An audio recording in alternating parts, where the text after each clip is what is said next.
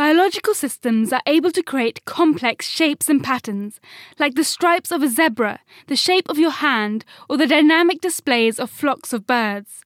These shapes develop in an emergent and self-organised way, relying on just local interactions between individuals. In contrast, human-designed technology is usually created by an external builder. But now a team of roboticists and biologists have come together to design robot swarms that can self-organise themselves into complex shapes. I'm Laeverenz Schologelhofer, and I spoke with Sabine Hauert from the Bristol Robotics Lab. In this paper, we take inspiration from morphogenesis, or shape formation, in nature to design robot swarms that work in 300. So there's 300 robots that grow shapes in a fully self-organized way. Are there any particular examples in nature that you took inspiration from? In nature, you might have seen some animals have spots or some animals have stripes. Those are called Turing patterns. And actually what we do on our robot swarm is that the robots, a little bit like cells, exchange chemical information. And as a result of that, you create Turing spots. How do the individual robots work in your cluster of 300 robots? So these robots are coin-sized. They have 2 vibrating motors that allow them to turn left, right, and go straight. And they have an LED, so we can know what state they're in. We use that to show the Turing spots.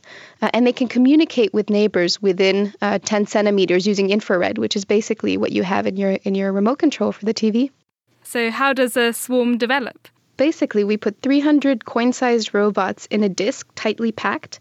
Each robot stores 2 chemical signals called morphogens, and these virtual chemicals react with each other. And using this balancing act of reaction, basically levels go up or down. And then on top of that, each robot is going to send its morphogens to neighboring robots so that these morphogens can diffuse throughout the swarm. And through this diffusion and these reactions, you have spots that emerge. And then the robots move along the edge of the swarm from area where there's no spot to area where there are spots, and that allows them to grow protrusions. And this takes on the order of 3 hours, so it looks actually very organic when you watch these swarms grow. What's the particular advantage of having these robots being self-organising? Self-organization is great because simple agents using simple rules but in large numbers can do these really beautiful complex tasks. And these swarms are scalable, so we can add huge numbers. They're robust, so if individual fails, the whole doesn't fail. So for example, we tried chopping off some of the protrusions, and the robots either regrow the protrusions or they reassign robots that are in the surroundings, and they can adapt to their environment. For example, we can start with a rectangular swarm, and it'll still create these shapes. So this could be really useful if you're thinking of deploying robots for environmental monitoring, for example. So I quite like the fact that these shapes that we're creating can self-repair and can reorganize to adapt to the thing that they're trying to do. Is there any possibility that these robots might self-organise into something that you're not expecting or not anticipating? And if so, are you doing anything to try and minimise those risks?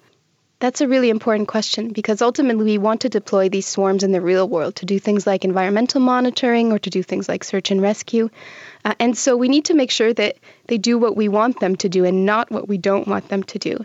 And there's really 2 ways we go about this. One is we can design the robots to be safe by design. So for example, maybe they're very simple, not very capable on the individual level. Maybe they even biodegrade. That would be great.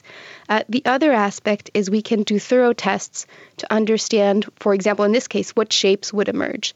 And by having this thorough understanding, we can get confidence that these systems would do what we expect in the real world. But this is really a research question and an important one to crack. So what are you hoping to do next with this technology? This work is a proof of concept that we can create self-organized shapes using very large numbers of robots. But really, we want these shapes to be functional, to do something useful in the real world. What's beautiful is we just need a couple rules on each one of these robots, and we get these shapes. And changing the parameters, you get different shapes. So we're trying to understand how to make these shapes, for example, reach out as far as possible.